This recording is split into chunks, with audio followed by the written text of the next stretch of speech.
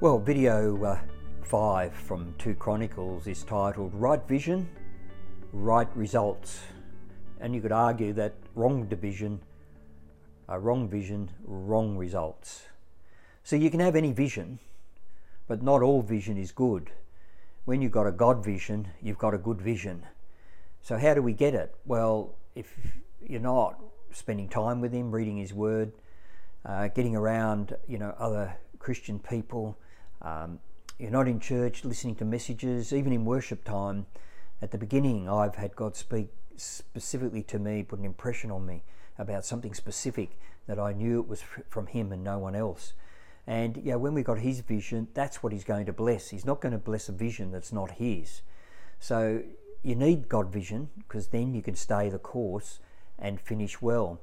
And trust me, I've been around a long time and I have got off course. I've drifted off in the wrong direction, because there can be two forks in the road and you can get both seem right, but you can go down the wrong one with a decision.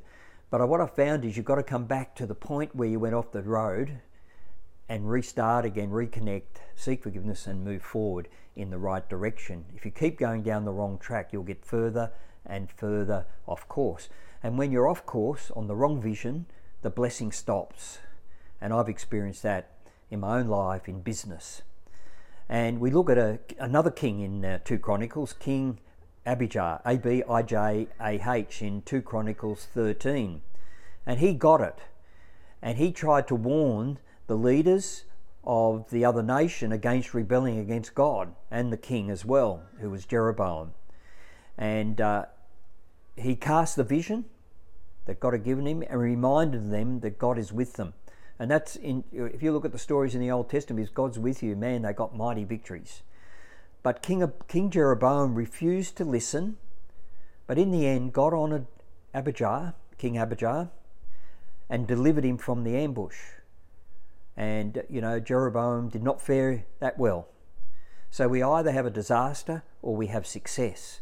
So when you've got the right vision and the right results, don't allow to be dragged off course or down the wrong path. And if you're not getting the results, maybe you've got to ask yourself, am I heading the right direction? Have I listened to the wrong advice? Have I watched the wrong things? Have I not allowed the right people to speak into my life?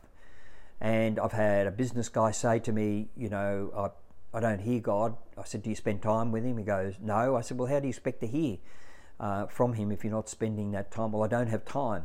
Well, you've got time to keep going down the wrong track. I would stop and listen to what He's got to say, because that's going to help you make or get the right vision, and then you get the right results in your business, in your church, in your ministry.